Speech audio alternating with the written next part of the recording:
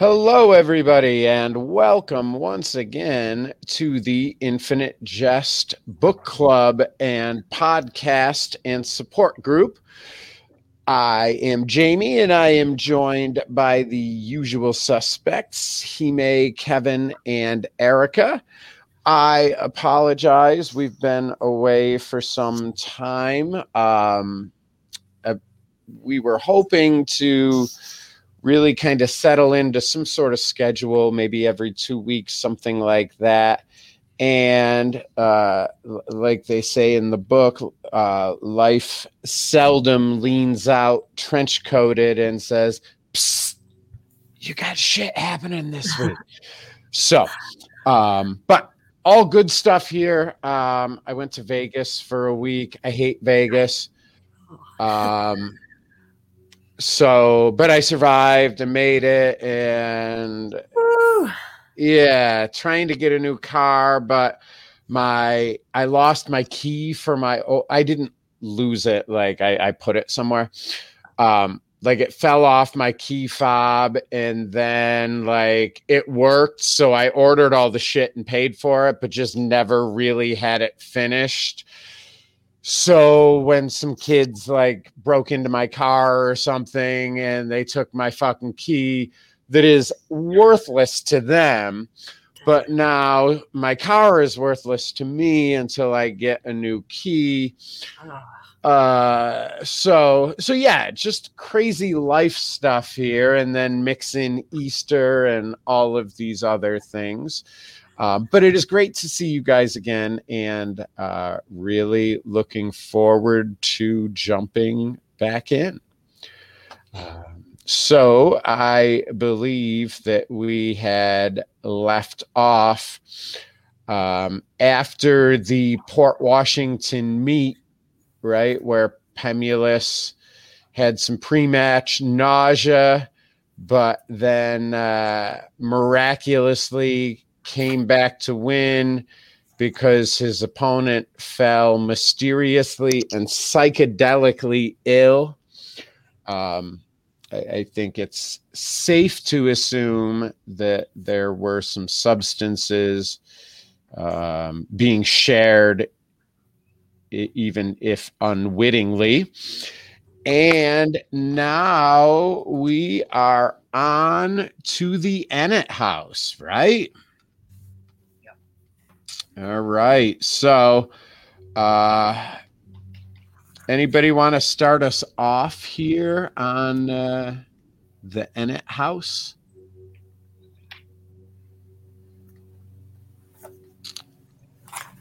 I'm just trying to find it here. But so the Ennet House is the Ennet House alcohol and substance abuse recovery house, I think is what it's called. And so it kind of sounds like I've never had occasion or the privilege to be in a halfway house, but it sounds like kind of after people detox or whatever from their substance of choice. And again, it sounds like they kind of got their shit enough together that they're not going to be in medical peril, that they no longer need medical attention. And this is when they would end up at a halfway house. So we have, through the book, we've had some introduction to the Ennet House with little snippets. I know we had some of the intake things, which should have given us a clue as to who was who and really what kind of mayhem is happening there. One of the things that I have heard about in research and things. One of the things that happens certainly with people, long-term drug addicts, is their brain kind of stops growing right about where they started, really getting into these substances. So a lot of times when you're reading this and it's like, this sounds like a fucking preschool. Well, a lot of it is. A lot of these addicts are really, pardon the pun, but they're kind of half baked, right? They're not done. Their brain is not fully formed. It never had a chance to fully form and mature. And that doesn't even take into account the damage that they, I'm going to say may have, but probably did, to their whole body, but certainly starting with their brain. So, I know the first time I read this, again, having never been in a halfway house, it's easy to think that some of these things are exaggerated. But I don't know that a lot of them are. Pretty accurate. Yep. So, all right, I'm here again. I use the PDF version of this, at least for these calls, so I'm not flipping through here, but okay. And this explains it. So yeah, we go right from Port Washington to the Ennet House in the same chapter. I'm finding the spot because we go from Teddy shocked. And yeah, so at the end here, Hal will murder his boards, and shocked may well be among those jockeying to sit near him. He'd be the first to admit. On two, Hal now kicks a second serve to the ad court with so much left-handed top on it that it almost kicks up over Port Washington's number 2 guy's head. It's clearly carnage up there on show courts 1 and 2. Dr. Tavis will be irrepressible. The gallery is barely even applauding. So, again, I know we wrapped Port Washington, but that's kind of what's happening here. This meet is done, all but the fat lady singing. Shocked and his man play. The next line, both Pat, I don't know if it's Montesian or Montesian, and I'll probably say both. But Pat Montesian and Gately's AA sponsor like to remind Gately how this new resident, Jeffrey Day, could end up being an invaluable teacher of patience and tolerance for him, Gately, as Ennet House staff. Jamie, can I get an approx page? I just lost my spot. I've got like 10 bookmarks. Yeah. It's 270. Thank you, Hime. So yeah, we kind of, it seems like, and at least for at this point, I think it may be helpful for us to kind of combine the Ennet House and the AA just in terms of big picture stuff, because you're going to see a lot of the same things, a lot of the same themes, namely here, Jeffrey Day, where he starts out. So then at 46 years of age, I came here to learn by cliches, is what Day says to Charlotte Treat. Right after Randy asks what time it was at 8:25. To turn my will and life over to the care of cliches, one day at a time, easy does it. First things first. Courage is fear that has said its prayers. Ask for help. Thy will not mine be done. It works if you work it. Grow or go. Keep coming back. So what do you guys think of these little tropes? These mindless AA sayings that seemingly everyone has a problem with until they don't. That's a good way to put it. Yeah. They may be cliches, but man, so many of them are true. They work. Like applied to any aspect of your life, but especially addiction. Yeah. Mm-hmm. Yeah, and just think about what we were just saying. Yes, Jeffrey Day is a grown man. He is intelligent. He is all of those things. And he's having a real hard time with relying on these grade school lessons. Yeah. But you got to start somewhere. Another AA saying that it speaks to me because it reminds me sometimes. It says your best thinking got you here. And a lot of times I think of that, and almost in response to someone like Jeffrey Day saying, what the fuck, I got to go back to this shit. And it's like, well, no, not really, Jeff. You were doing a great job out there. Your best, you've got a better idea. Please share it with us. True. That is really true. Yeah. Yeah, and I think it's right in this section where I believe it's ostensibly through Gately's POV where he's saying, look, I give this guy about a month before he's tipping his cap to parking meters. And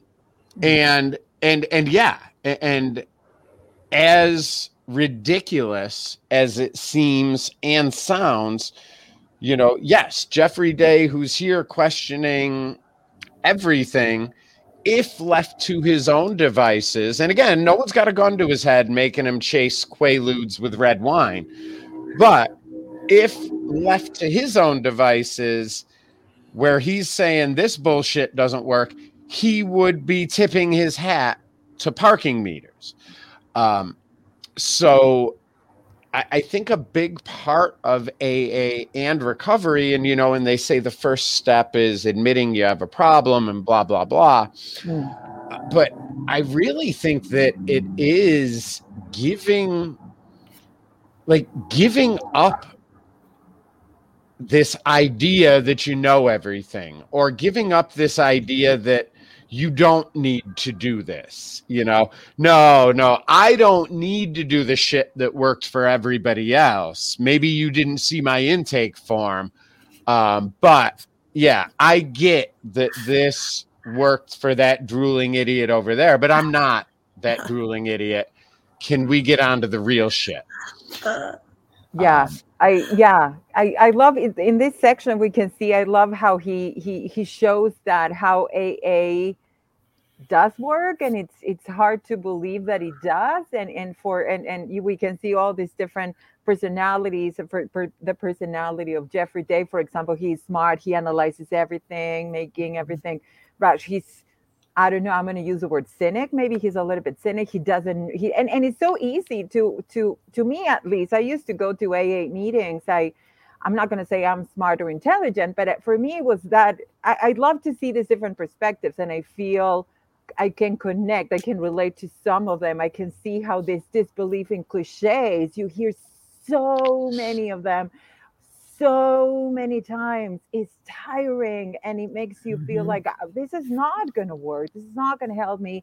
And it does. And when you see Gately, for example, who trusts so blindly in, yes, this works, and he repeats to himself the cliches, and he knows, or he doesn't, I don't know, but he believes it is going to work. I just see, I can say that it's just so interesting to see this different perspective from AA. It's so real. Yeah.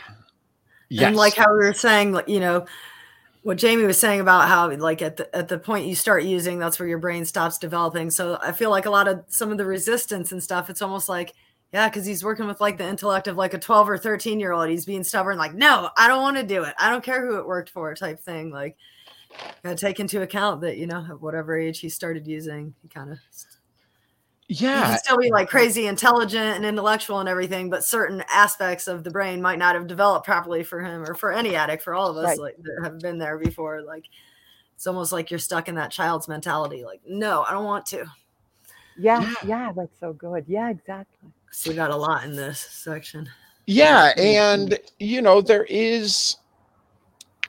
I don't know how much power to assign to the disease, the alcohol, the will, or whatever, but at some point your brain becomes rewired by these chemicals. And I'll generalize here, but I think that a lot of addicts, even deep down, know that what they're doing is not going to help them. They know that it's not right. I still smoke cigarettes. I've got to quit so bad. I know it. And but I run out of cigarettes and, my brain is wired almost. It's not even a conscious choice almost. It's just what you do. And we all want to and do play tricks on ourselves. Well, I'm gonna quit tomorrow. Yeah. Or with booze. You know what? It's raining today. It's a great day to sit at the bar. It's sunny today. I'm going to go to the bar. There was an earthquake. I should probably have a drink. Whatever it is, that's all there is. And so here's this part. Charlotte Treat looks over to Gately for some sort of help or staff enforcement of dogma. The poor bitch is clueless. All of them are clueless still.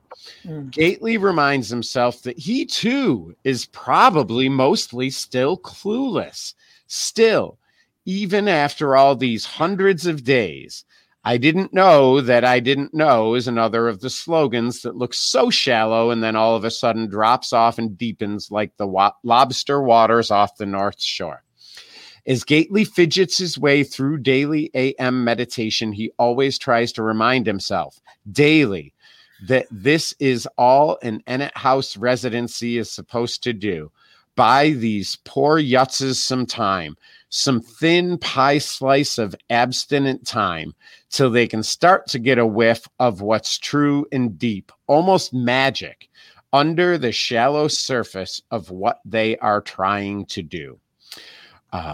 And I think that is really poignant. And I think it also echoes a little bit to the kids at the tennis academy. If you remember, they talked about the fundamentals.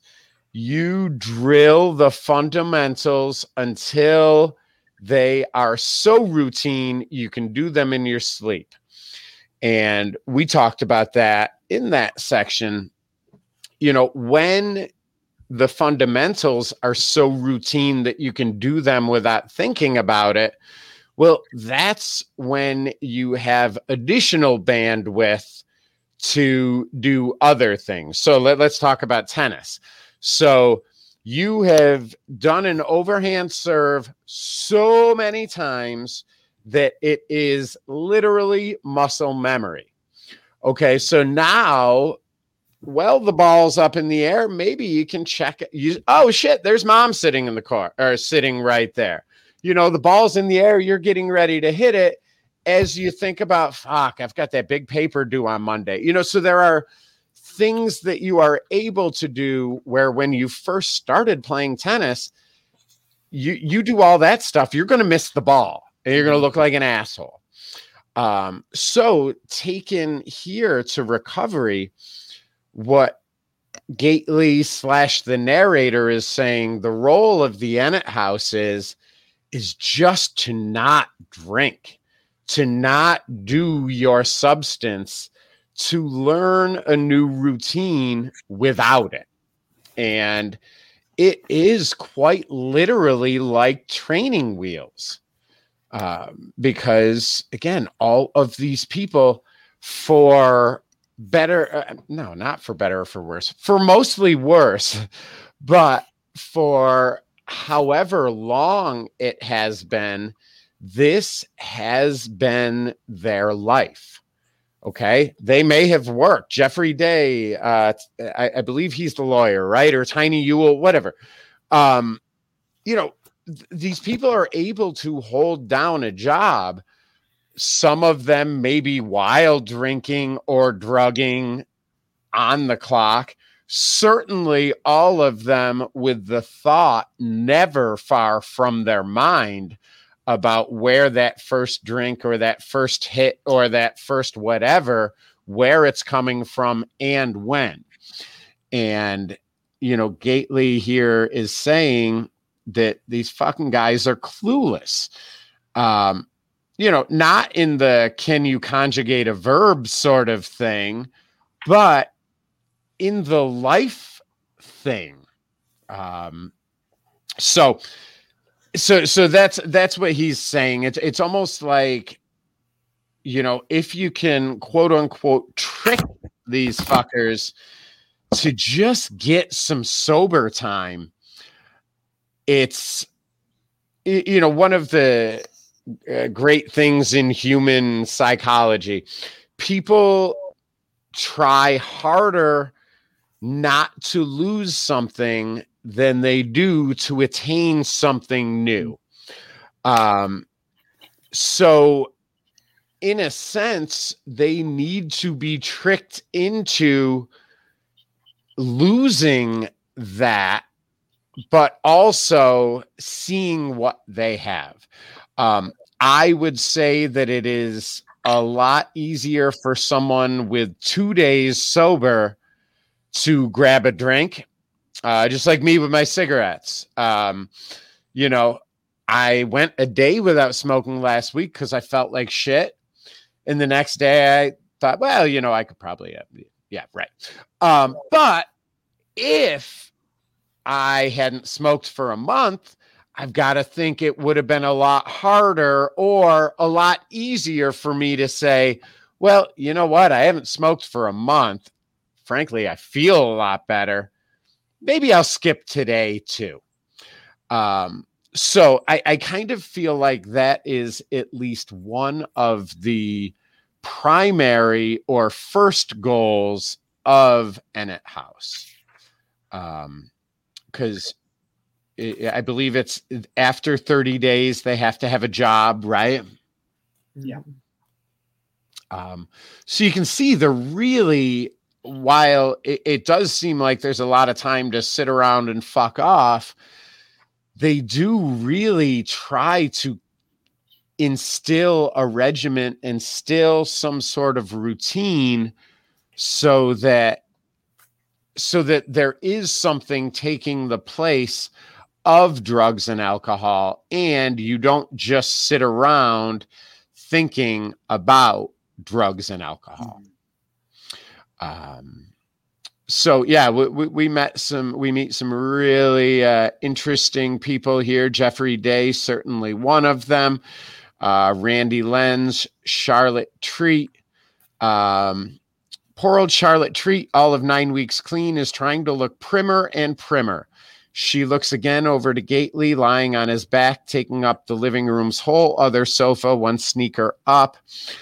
His eyes almost close. Only staff get to lie on the couches.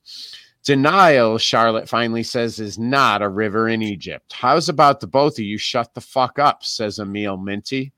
Jeffrey, not Jeff. Jeffrey has been at Ennet House 6 days. So he came from the infamous detox where he was the only white person, which Gately bets must have been broadening for him. And I think that is interesting. I don't really want to get sidetracked here, but Gately's language and word choices would certainly not pass muster in 2023 America. He, the N word, the F word, all of these words he's very familiar with, but I do think that this part, again, with the caveat that it is narration, but just Gately having the awareness to know that Jeffrey Day, being the only white person in detox, must have really opened some windows for him, shows some sort of racial awareness and racial empathy. I don't think Gately is racist. I would certainly hear arguments otherwise. I just, people of a certain age, mine and probably older, words that we don't use in polite society today. The rules weren't quite as clear cut in the mid 90s. What words were acceptable in which company and in which context. And I will say that, I would say it today too. I think that you can use words that people don't use without it affecting your being. I don't think everybody that says the N-word is a racist. I don't think that is a case closed thing. Doug Stanhope, who is a fantastic comedian, and I would recommend everybody checks him out. But he has a bit where he says, he talks about words, and he's like, how can a word offend anybody? It's a sound that you make with your mouth, like blah, blah, blah, blah, blah. It's the same thing. And he says, anybody that is offended by any word in any language probably has parents who weren't fit to raise a child. I am not willing to take, that might be a bridge too far. But I do think that it is not as cut and dry as, well, this guy's a racist because he says he said the N word. This guy is a homophobe because he says the F word. All of those things where we will run into more language in here that, probably rightly so, might make you cringe a little bit, and certainly would in daily discourse today. And I would say that those were words that were used a lot more frequently back then. It's funny that you say that, Jamie, because last week Eric and I were talking, and I was like, man, that was so harsh of Gately to call Charlotte, said that bitch is clueless. Yeah. I was like, wow, that to me, that seemed like a little off base for him, Yeah. It surprised me a little bit, I have to say, because he seems a little bit more sweet, I guess, or just not caring enough to call her a bitch. You know what I mean? Just to say that, I'm surprised he didn't just say that girl is clueless, or you know what I mean? So I definitely was like, yeah, man, that was like a little cutting, because she can't help it. She's only like a month sober. You know what I mean? Right. And I think the word poor in there is telling.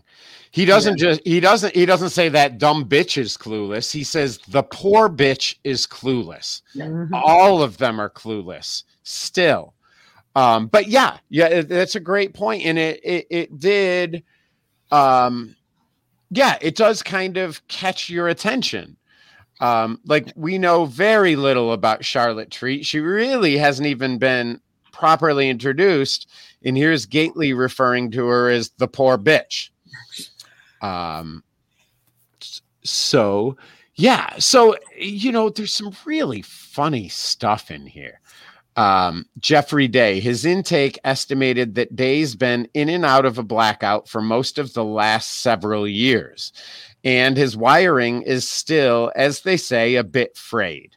His detox, where they barely have the resources to give you a Librium if you start to DT, must have been just real grim, because Jeffrey D alleges it never happened. Now his story is he just strolled into Ennet House on a lark one day from his home 10 plus clicks away and found the place too hilariously egregious to want to ever leave. It's the newcomers with some education that are the worst, according to Gene M. They identify their whole selves with their head, and the disease makes its command headquarters in the head.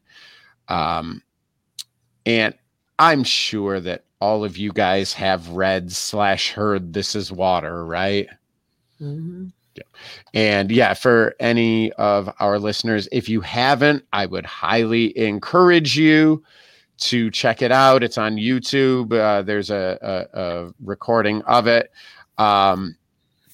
And I mean, if someone were to say, I want to hear, or I want you to summarize Infinite Jest in 25 minutes, I don't know that a better job could be done than simply listening to This Is Water.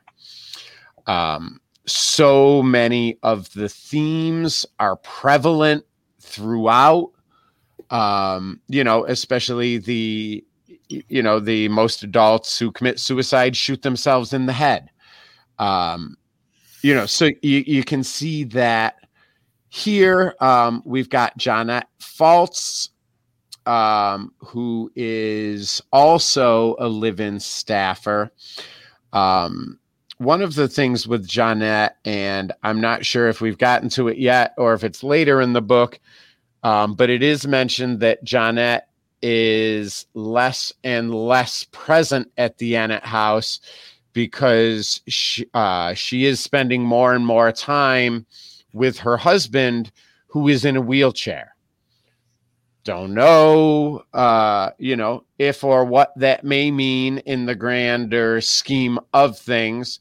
But she is a live-in staffer, and she has been taking more time off as the book or narrative progresses to take care of her husband, who is in a wheelchair.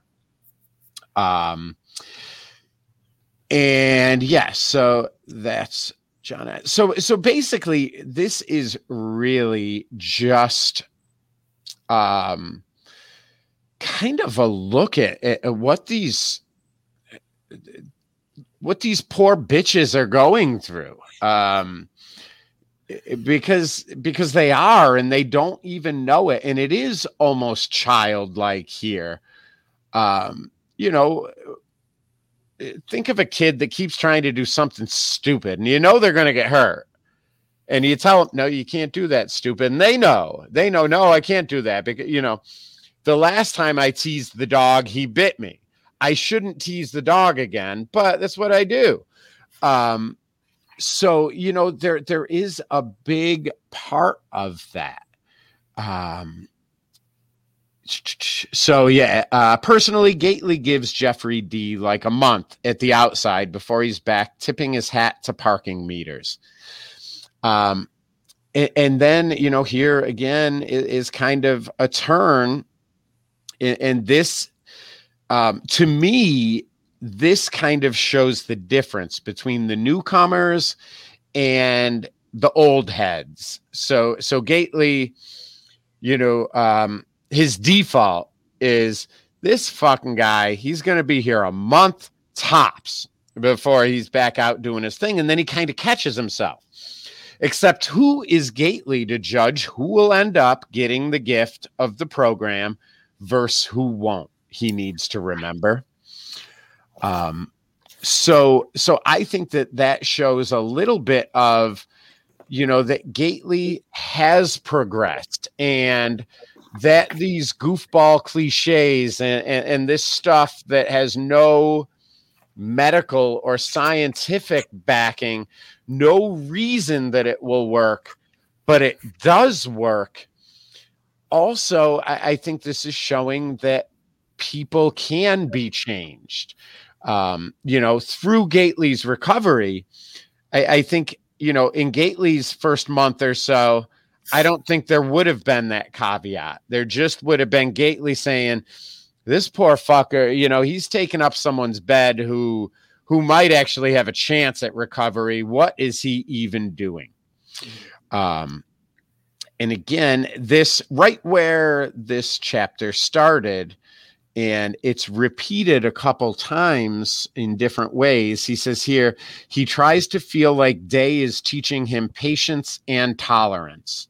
It takes great patience and tolerance not to want to punt the soft little guy out into the Calm Ave ravine and open up his bunk to somebody that really desperately wants it, the gift. Except, who is Gately to think he can know who wants it and who doesn't deep down? So that is really just repeating the same two thoughts in almost the same words. And there are a lot of sections like this in the book that have caused me to wonder, and I think I've mentioned this in the other Ennet House section with the parables just being thrown out. What if that was a group narration, each throwing something out? And it's sections like this that make me think that again, where, you know, someone may throw it out there, like at the beginning here, you know, about the patience and blah, blah, blah. And then, you know, we come back around and we have the same thing repeated twice, like in the same paragraph, which is unusual. All right. So a little bit about the TVs. So at some point in here, Day's saying, so bring on the lobotomist. Bring him on, I say. And so Gately has been completely substance-free for 421 days today. So that's good for him. Ennet House this year is nothing like the freak show it was when Gately went through. That may or may not be true. Gately is certainly not the same person he was when he came into the Ennet House. So Charlotte Treat, and I believe it comes out here that Charlotte is a former prostitute. Miss Charlotte Treat, with a carefully made up, ruined face, is watching the viewer. And they talk about the needle point, how, you know, Gately has kind of developed that, you know, that sense for, you know, there's something about that needle sliding in that just, you know, what do you guys make of that? You know, where Gately is there observing and almost predicting what others may be, you know, substituting their habits for.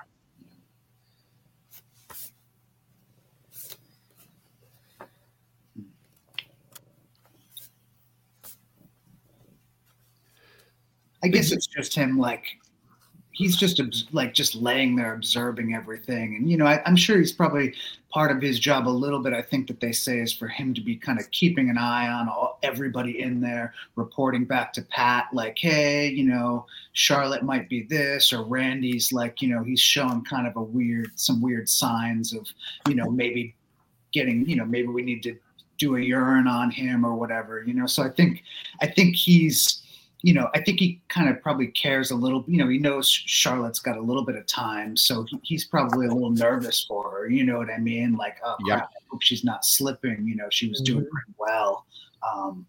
Yeah.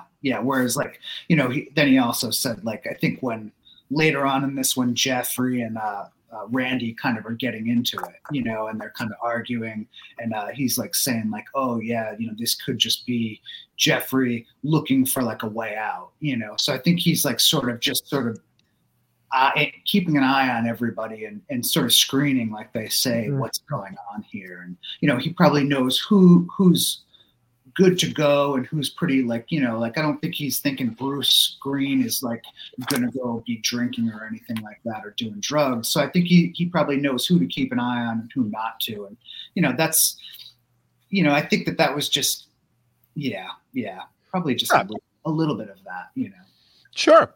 And then we get into Bert Smith, who has no hands and feet. So again, just grotesqueries. I remember hearing something about smoking years ago. It obviously worked wonders.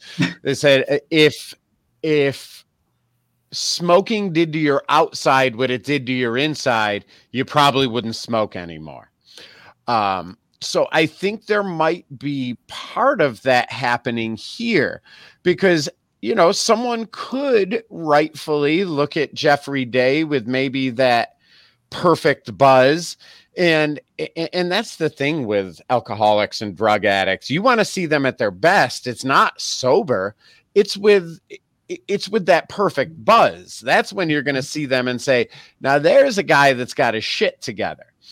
And I think that it may, in addition to anything else here, I think this may be just really putting it in your face that not everybody is noticeable as an addict or an alcoholic, but there are some. This fucking guy doesn't have any hands or feet. And then, here's this section. Gately, who's been on live-in staff here 4 months now, believes Charlotte treats devotion to needlepoint as suspect. All those needles, in and out of all that thin, sterile white cotton stretched drum tight in its round frame. The needle makes a kind of thud and squeak when it goes in the cloth. It's not much like the soundless pop and slide of a real cook and shoot, but still, she takes such great care. Like, it almost seems to be Gately slipping into a daydream of using, right? Mm-hmm. Yeah. Like that's what it seems like to me. And then, just like that, Gately's wondering about the ceiling. And again, we know that later in the book, the ceiling kind of breathes, right? And talks to Gately. We got a little bit. So this is a motley fucking crew to say the least. Lenz is. What do you guys make of Randy Lenz? I obviously we know his full character arc, but anything that jumps out here. So also in here is Randy Lenz, Lenz is a small-time organic coke dealer who wears sport coats rolled up over his parlor tanned forearms and is always checking his pulse on the inside of his wrists. We were talking about Poor Tony last weekend and how it's so hard to read that section describing what is happening to him. I don't know, now that we're talking about Randy Lenz, I don't know which is worse, reading about what happens to Poor Tony or the way he is or what he does and what happens to him, or reading about this guy. It's again, to me at least, it's hard to read. He makes me feel all these yucky feelings. I definitely dislike him. I do wish him ill. I do read the lines, but it's very unpleasant. I don't know. I don't remember what happened the first time I read the book. It's because I know what he's going to do, right? That makes it worse, right? Makes me really hate the guy. But it takes, I really like the perspective that Gately takes. It really does take patience and tolerance to be able to read about this guy. Yeah. And I love this. Like Gately, I don't secretly view it as a delicious fuck up. I think it's fucking hysterical. So Lenz was basically, it seems like Lenz was being used as like an undercover to bust these the Brazilian guys, right? Yeah. Mm-hmm. So 100 grams of coke, and Lenz just sat in the hotel room and freebased most of it so that the DEA more than likely gave him the drugs, so they were good. And yeah, he basically just did all the drugs so that there wasn't anything left to sell to the Brazilians. So the Brazilians want to kill him because they probably gave him the money for this 100 grams. The DEA probably wants to arrest him, if not kill him, because they gave him all the drugs. And so it says, having screwed both sides in what Gately secretly views a delicious fuck up, Lenz has since May been the most wanted he's probably ever been. Does this remind you of anything else in the book, this situation in and of itself?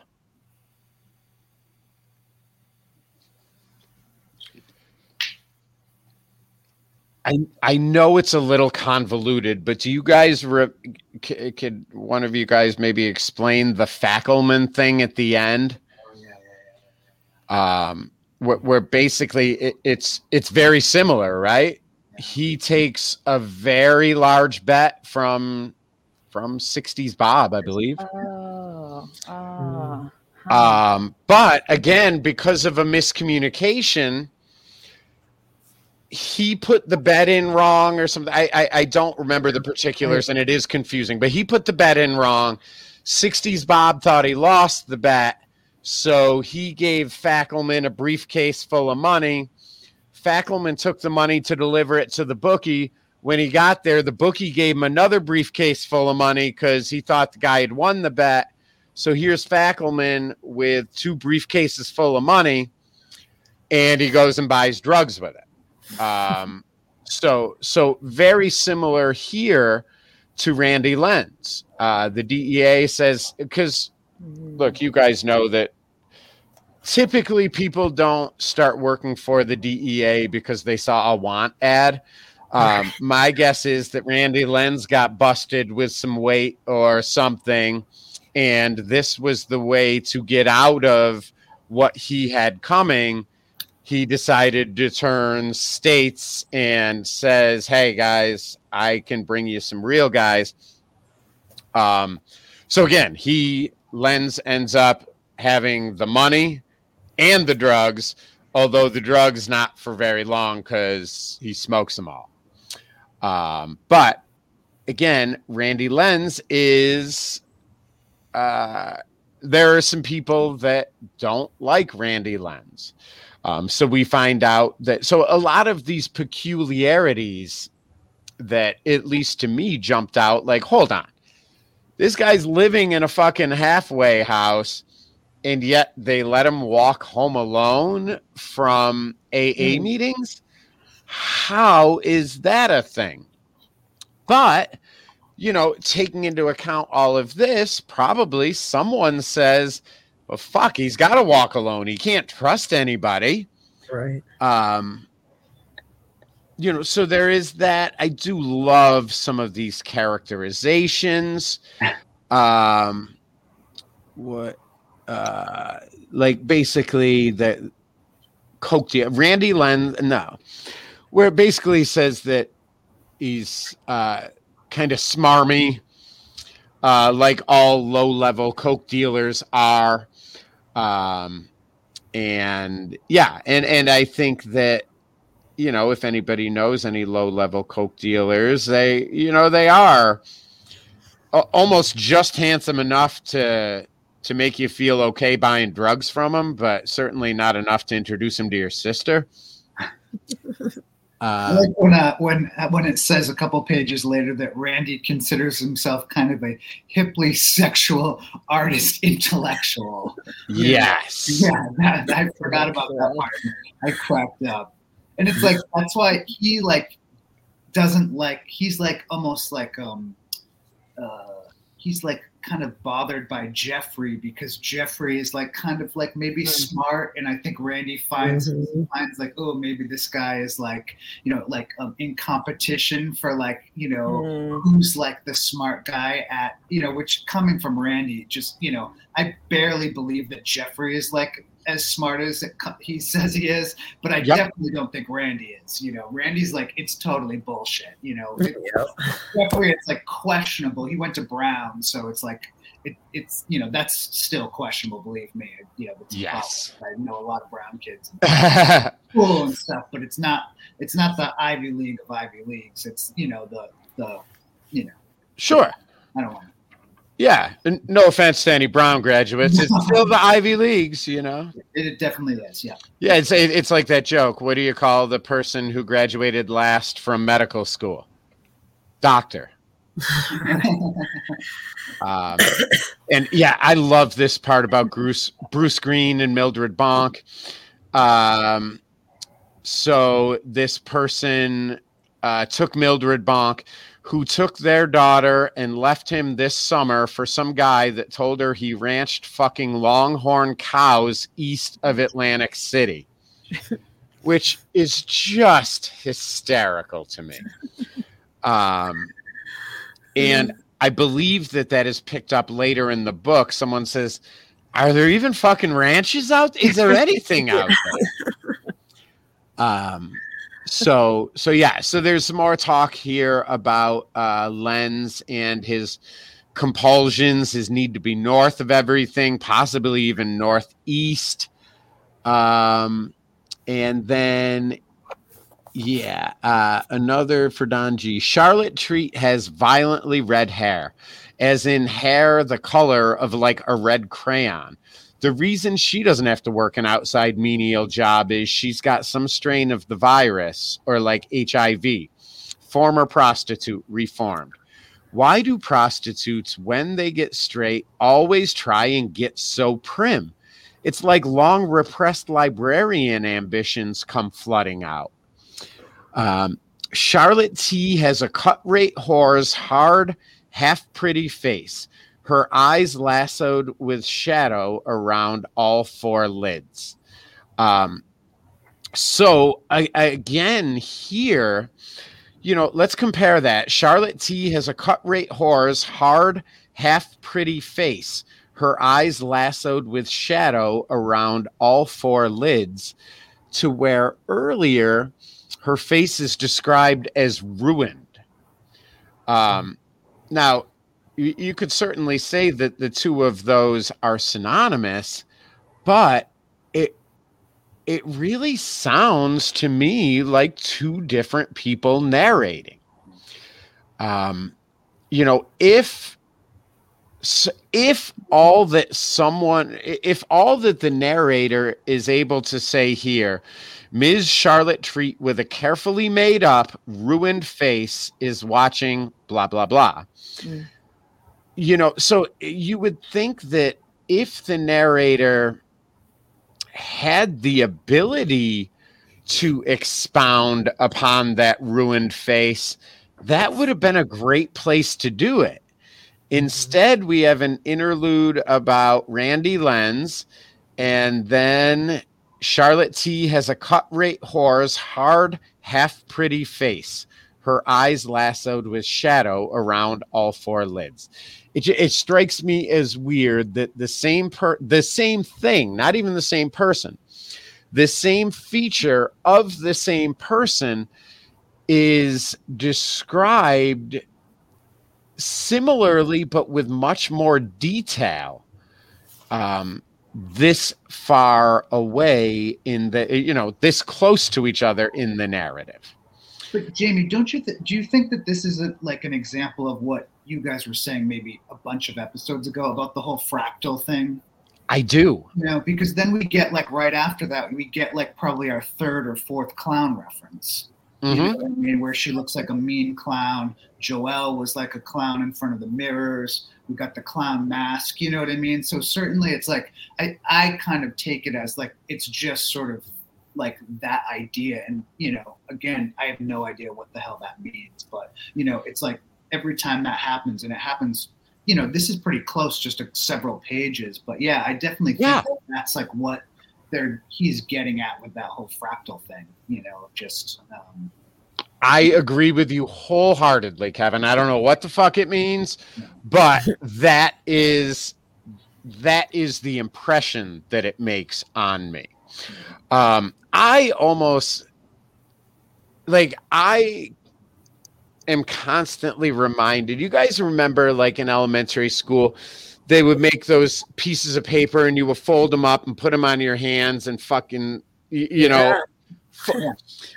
This kind of reminds me, like, a lot of these sections are as if someone took that piece of paper and wrote the things on it, maybe wrote this chapter on it, and then folded it up all those different ways and said, all right, let's see how it came out. Well, here's Charlotte Treat, who has a ruined face. And here's Randy Lenz, who's a fucking psychopath. Oh, and here's Charlotte Treat again, but this time she has a whore's half-broken face. So it seems that the order of things, while I'm sure it is important, I almost feel like it's the repetition that is most important. Yeah. You know, just like AA. Exactly. Yeah. Yep. Exactly. And maybe it shows the growth where at first in AA, you know, I keep coming back, whatever. It's all you know. Fine. All right. I'm going to stay sober by keep coming back to more meetings. I don't fucking get it, but I do know how to keep coming back. And then at some point, you do move on to more maybe seemingly deeper things that ultimately say the same thing. Gately is almost 29 and sober and just huge.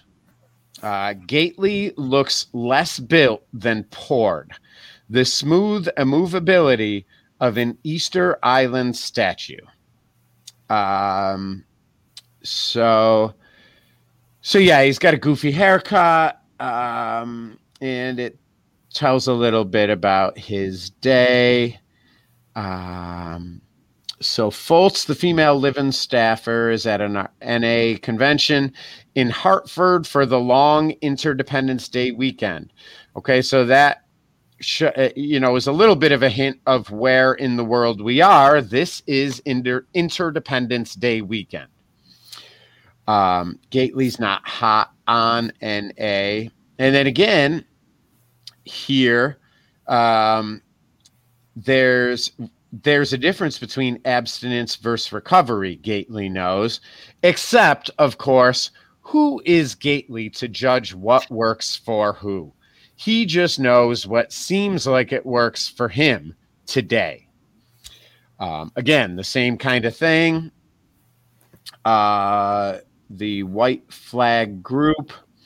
Pat M is doing it at 9:00, and she has application interviews, 2 females and 1 male. I can't remember if we know any of these people. I don't know if one of these is Joelle or whatever. Yeah, it must be, I think, yeah. I think so, and probably one is maybe Marath as well. So Gately's intestines moan. A little bit about Pat. Gately kind of says that he might be in love with her, right? Yeah. Which is interesting. And any thoughts on Gately maybe being in love with her? I think at some point all these people would probably be in love with just about anybody who's like showing them kindness, you know? Right. I completely agree. With her, go ahead. He may was saying. Sorry, just a question. With her, as in with Pat or Joelle? with Pat. I don't know where it is, probably right around here, but I remember Gately says he thinks he might be in love with her or something like that. And yeah, I think you're right on, Kevin. One of the things that they say in AA is that you shouldn't, well, first off, you shouldn't date a newcomer to AA, but they also say that you should wait a year before starting a new relationship. Yeah. So, and the reason being, I think, just like you said, Kevin, I mean, think of what, not that Pat has given Gately anything, but think of what she has given him the opportunity to earn for himself, namely sobriety. And now juxtapose that with Pamela Hoffman Jeep, who Gately may have loved in his addict life. What did she give him? Maybe the clap. I don't know. But it's very easy to see, especially at this point, how Gately would be confused about something as straightforward as whether or not he loves somebody. And so we keep moving here, and then again we echo back. Jim, can I say just one? Can I please? The bit about Pat's dogs and stuff. Yep. That's, I think, just a totally great part. You could just picture these like totally like on the way out dogs all scammed up and whatnot, and then her telling Don to tell them, hey, pet the dogs, it'll be good. And then if they actually do, that's like you're in like Flynn, because it gives away that you're basically will do anything to get off drugs. Right.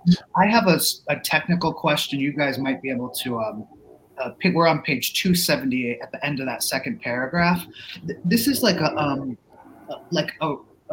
guess a writing thing that I'm kind of noticing, and I don't know what it like, if it's a way of writing a sentence, but just like that last line where it says it'll betray a level of desperation, a desperate willingness that Pat M says is just about all she goes by, comma, deciding.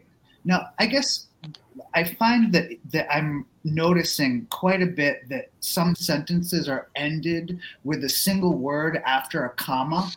And is that something like that happens all the time? I guess I'm trying to suss out, when I see that, is this a specific narrator that keeps doing this?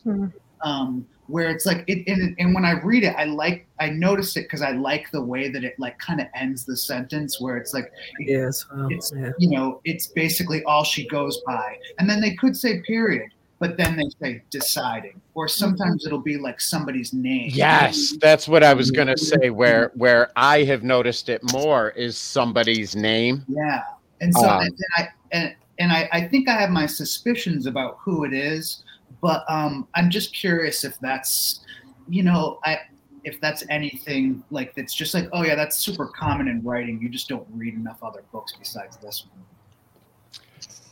I don't think it's that, Kevin, and both. Yeah, I don't think it's common.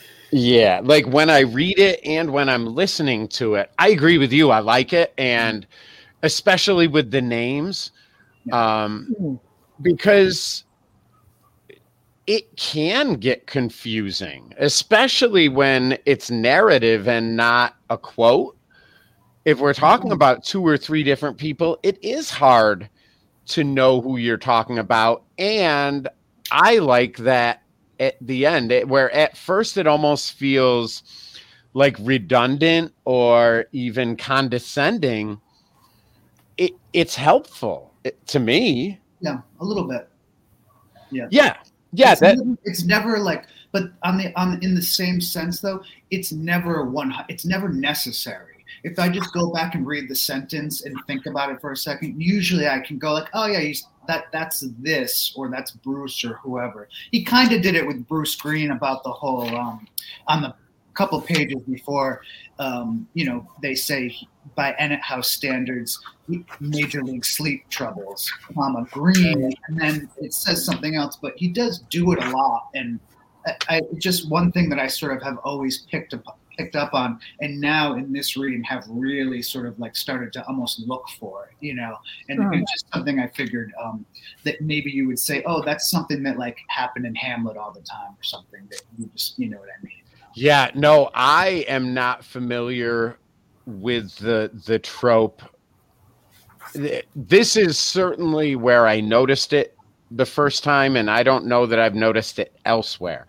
And I do think that it probably is, if it's not a clue to a narrator, it is just, because it doesn't happen in like the morass steeply, like it's like it only kind of comes in like here and there during sort of specific stuff. So that's the only reason why I kind of have sort of picked up on it, and now I'm sort of starting to pay attention to it. And like I said, we'll see. I think that's a great point, and hopefully we can see something in the text that may be able to help us put our finger on that. I think we will, yeah. And then, so as we continue, here's the line that Kevin had mentioned. This threatens the self-concept of a Randy Lenz that thinks of himself as a kind of hipply sexy artist intellectual. Small-time dealers never conceptualize themselves as just small-time dealers, kind of like whores never do. Which, again, we can question the message and the statement, but at the very least, it seems out of place because we've kind of covered this. What Randy Lenz's self-concept is, what he thinks of himself, how he sees himself, what the narrator's impression of small-time coke dealers is. So we've, it seems again like we've covered that, but we're circling back to, maybe paint the background a little bit more. And all right, so the ceiling's color could be called dun if forced. Time is passing. Ennet House reeks of passing time. It is the humidity of early sobriety, hanging and palpable. You can hear ticking in clockless rooms here. So just everything, Gately changes the angle of one sneaker, puts the arm behind his head. His head has real weight and pressure.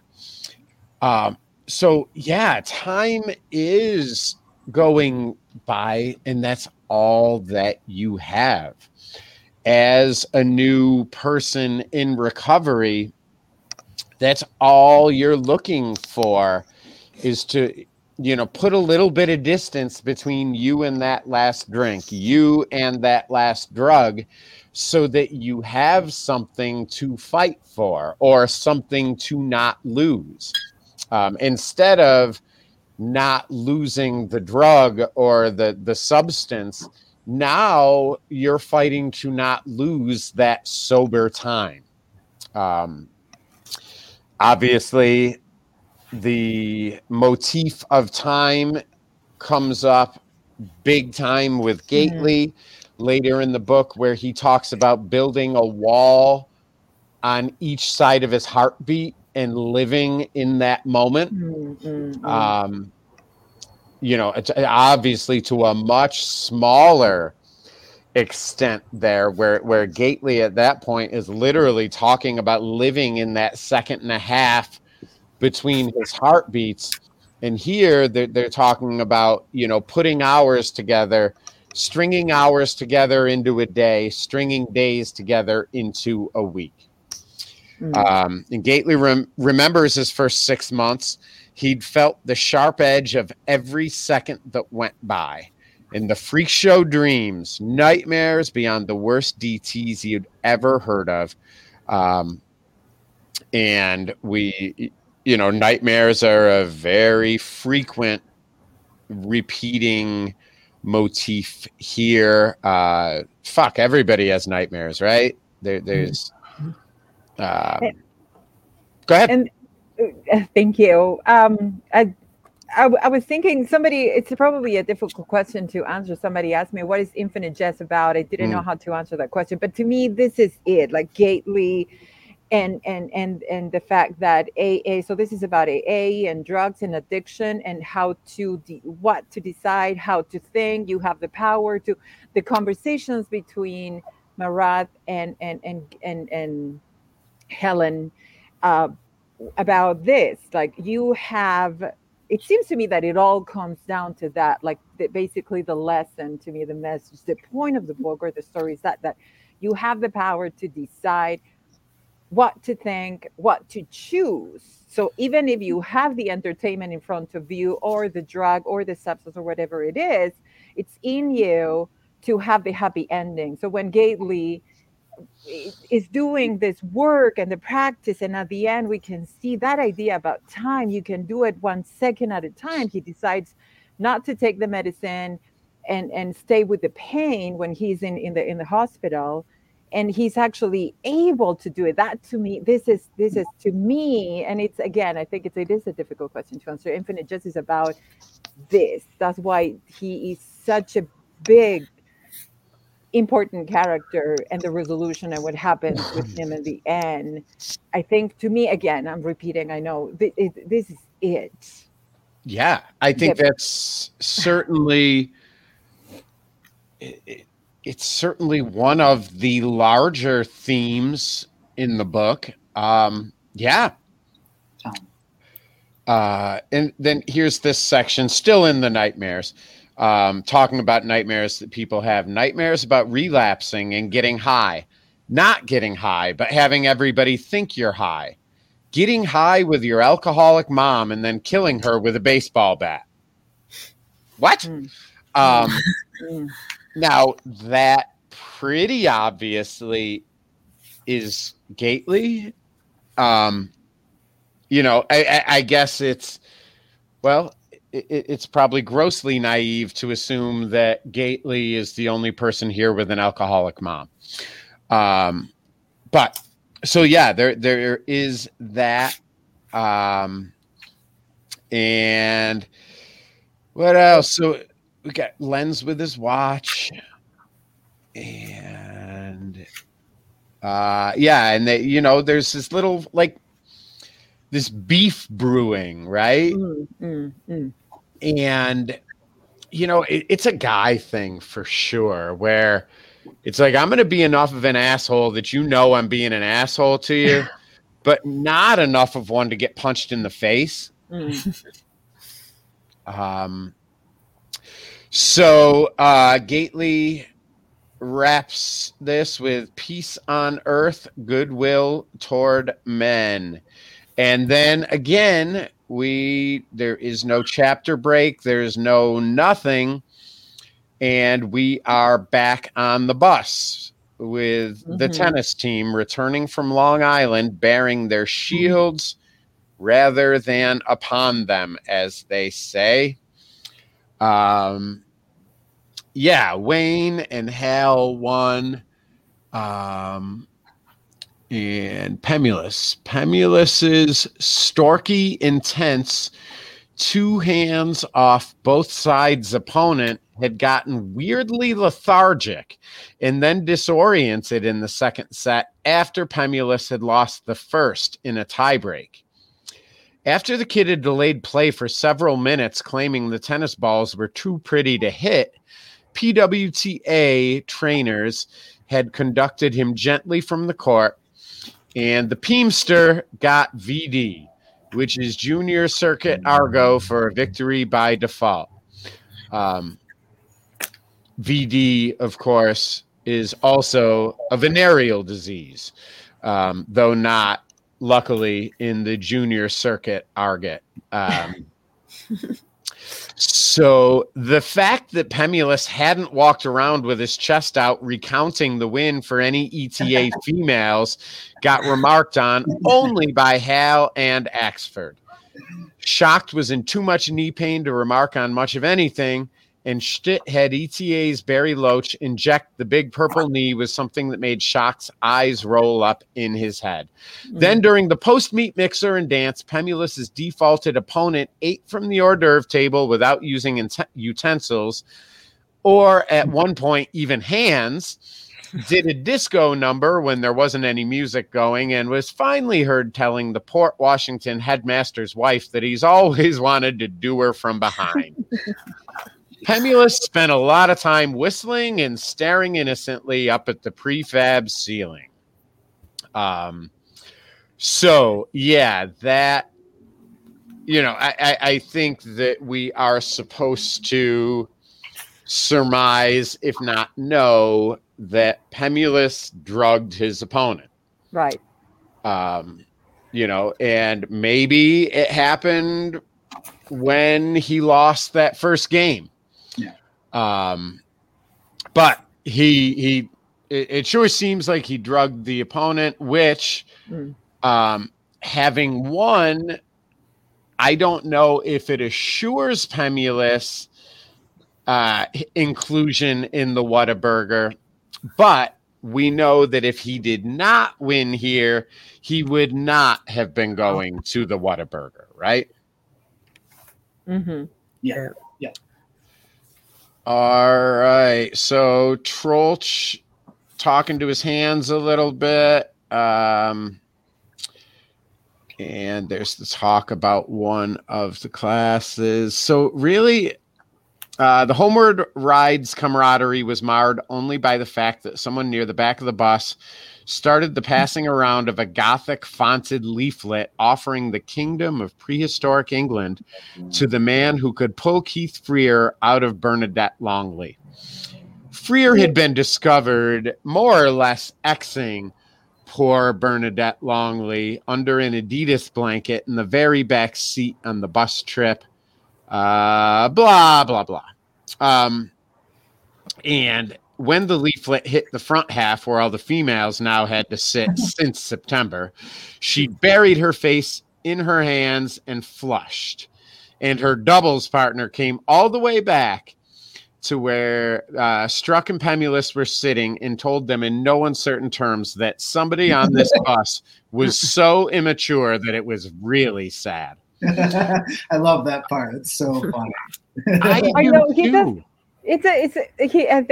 It's again, right? David Foster Wallace making it so real, the way he describes the situation in Ennet House and the different personalities interacting. And here again, it's such a typical situation. Kids interacting with each other, the humor, the words, the feelings. I think it's so good what he does, that portraying this situation so real. I agree. So I agree. And you let me know if I'm speaking incorrectly for everyone, but I feel like we can all picture this, right? Absolutely. Right. This chick waddling back, you know. Exactly. One of you is very immature. You know, and then right, exactly. And to me, you know, and it's not just this section, it's the whole fucking book, but this wasn't a quote. This was a description of what happened, which is interesting to me, you know, maybe not even about this part, but in general, that this is very clearly someone's recounting of events that happened. This is not us watching what happened. It's us hearing about what happened. Which, you know, I guess on top of everything else might be the infinite jest in this book that we have all dedicated however much time to figuring out what this book is about and what it says and what happens. And ultimately, when it comes right down to it, we don't fucking know. We're listening to a person, to people, to an entity, we're listening to someone tell us what happened to them. And in a lot of cases in this book, we do get multiple different accounts. Yeah, multiple retellings of the same account from different eyes.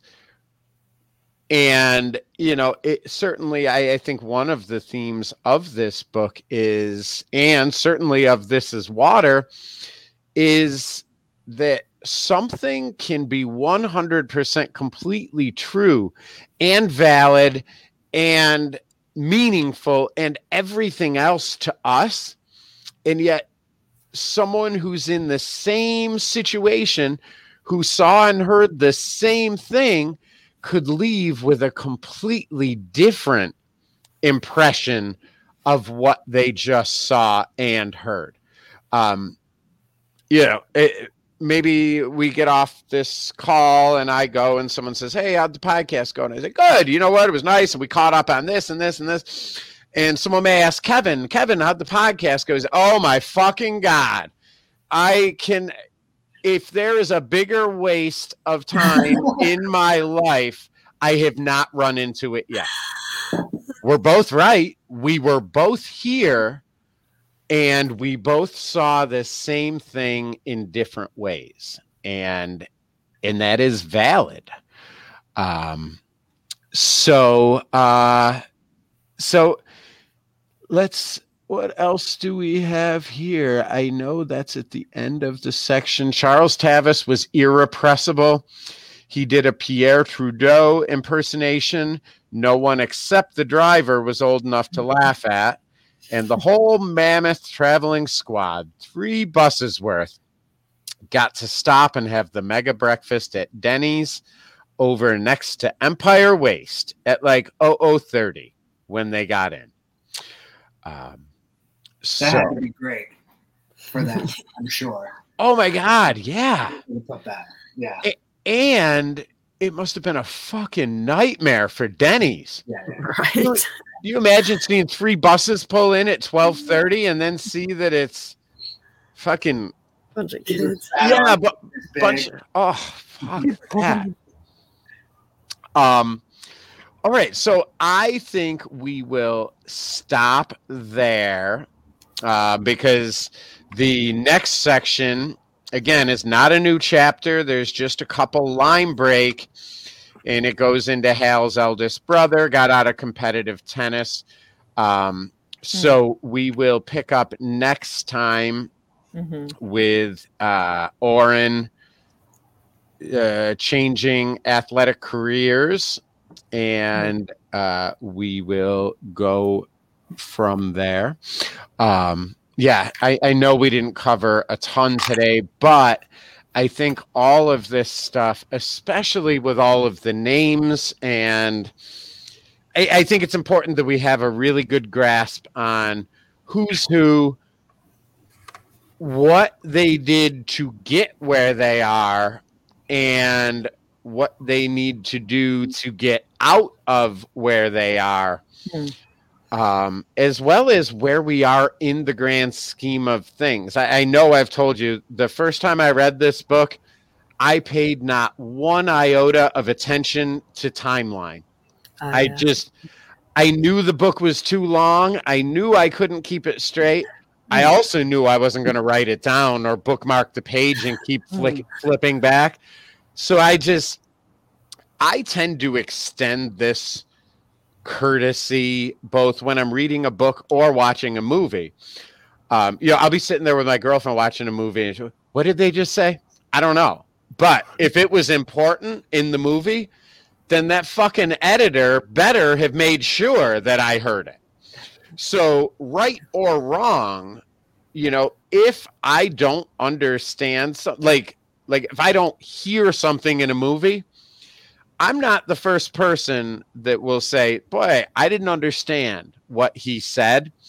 So my thought and hope is that what was said, not understanding that line is not going to affect my understanding of the movie or book. I extended that same courtesy to the timeline. I don't know if it was right or wrong. I will be honest, I have set out to try to understand the timeline better, and I don't know that it matters. I don't necessarily know that it matters in the grand scheme of things in the book to know which of Oren and Hal's phone calls came first. Just as an example, and maybe those are dated. I don't even know. But I don't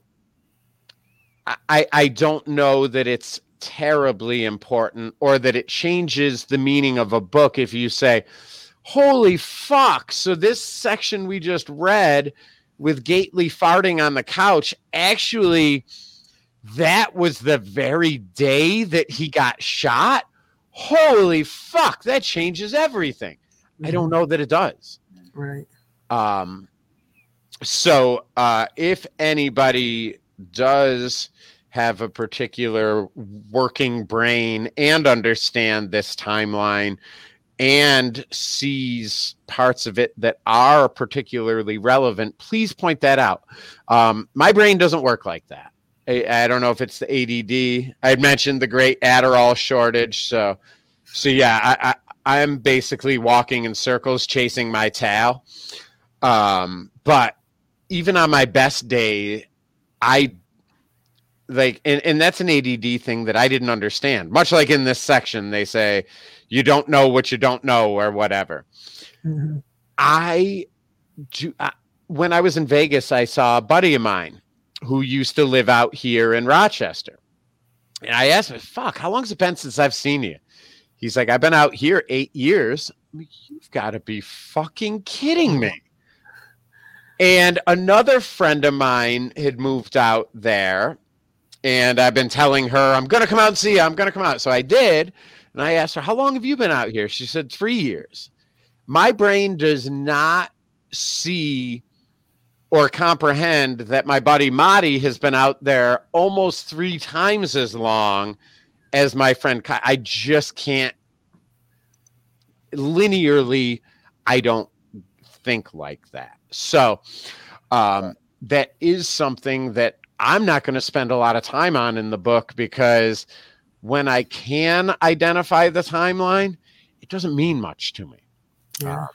But I would love to hear, anything that you do notice. Obviously, the difference, the one thing, April 1st, I know is a big day in the book. Everything happens on April 1st, it seems like. But so anything else you guys might have about this Ennet House? What do you guys make of this larger section containing the Port Washington meet and then bounce to Ennet House and then back to the bus ride from the Port Washington meet and then quasi jump to Oren? Could it be a timeline thing? Do these two things happen at the same time? Is the Port Washington meet the day before Interdependence Day weekend? I don't know. Maybe it is. It is actually. You're right. It's Friday the 6th, and I would probably say that this the part at Ennet House is also Friday the 6th.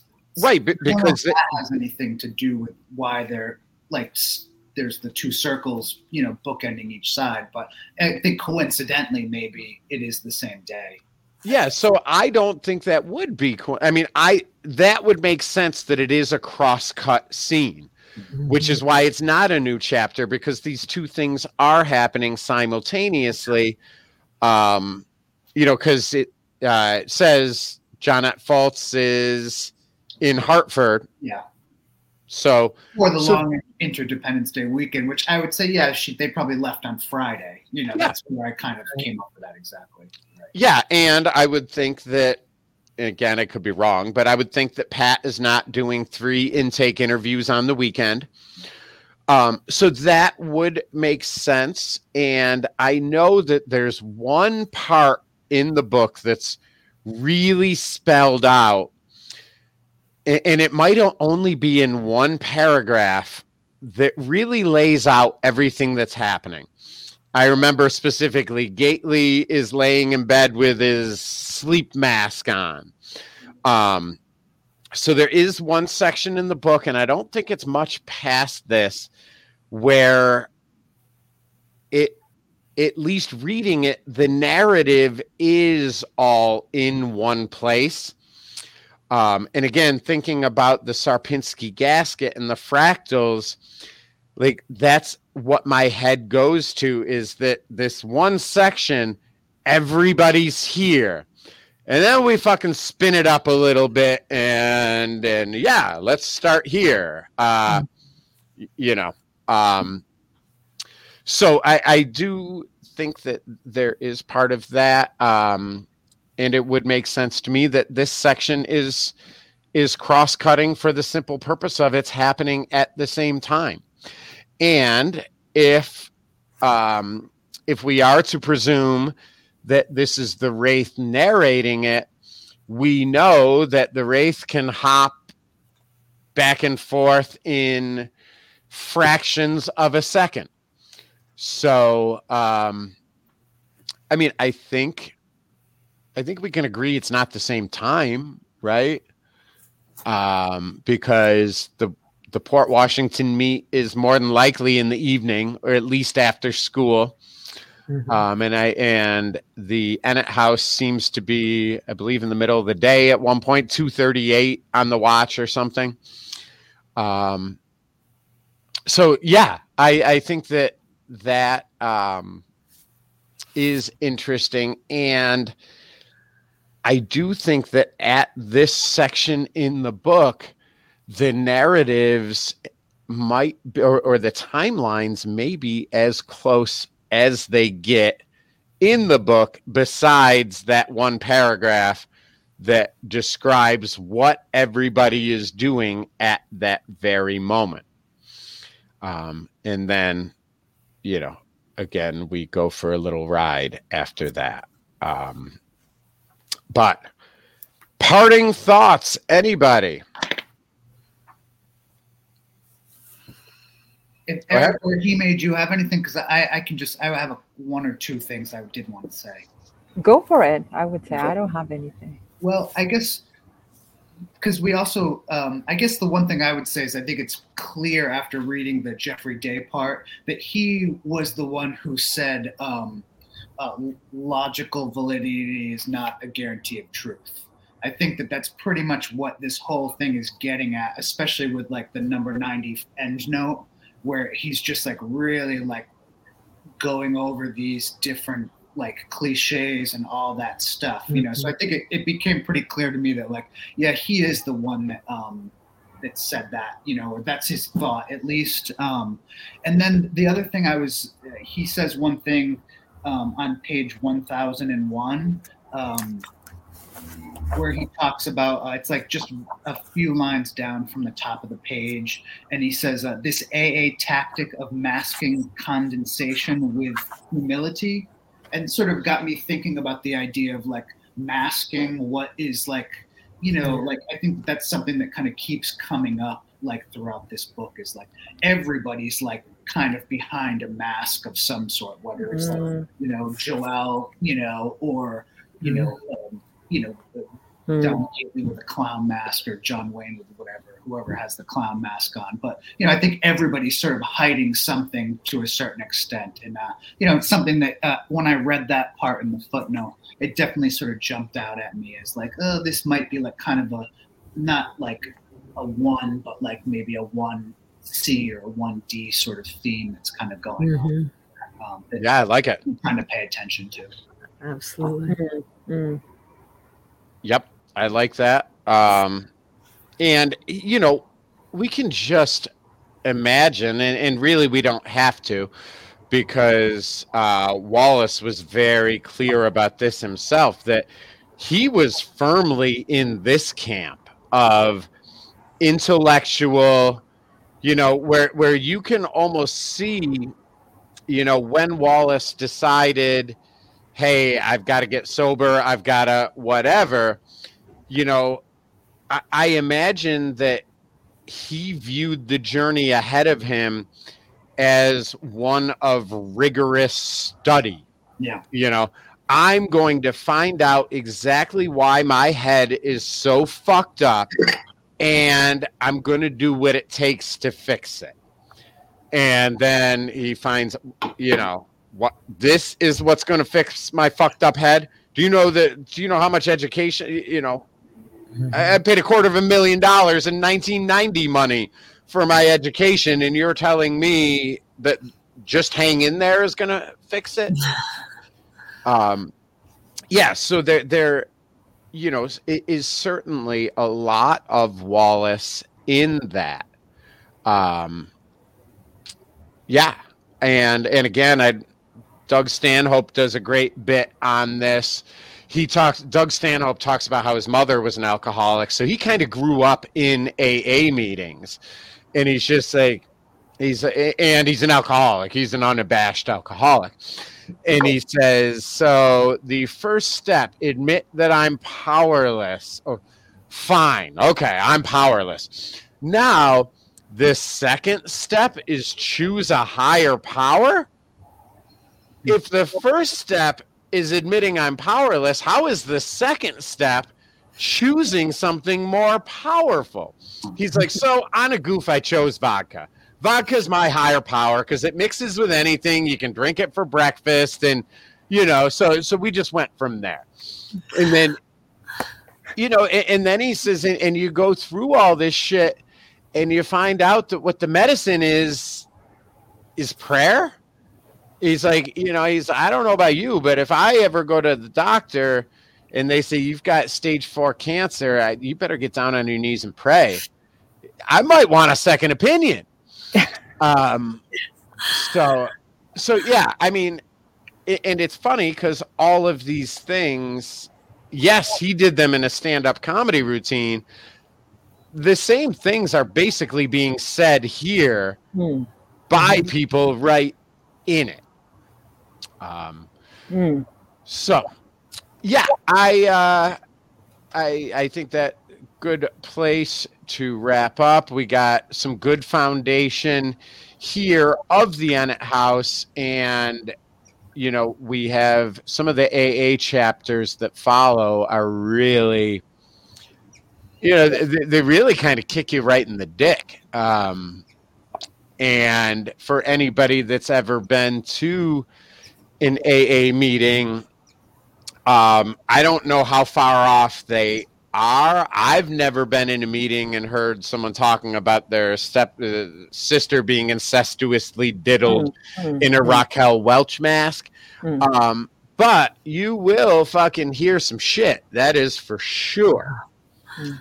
But guys, thank you very much. It does look like this platform will work. I hope. We will see how I do uploading it. We will be in touch, but I would like to get together, if not next week, the week after, to try to get back to some sort of schedule so that we can finish this before the year of the dairy cows of central Iowa or whatever. So. That sounds good. All right, thanks. Guys, thank you so much. Good to see you. Thank you. Everyone. Good to see everyone. Thanks, everyone. Yeah. Bye.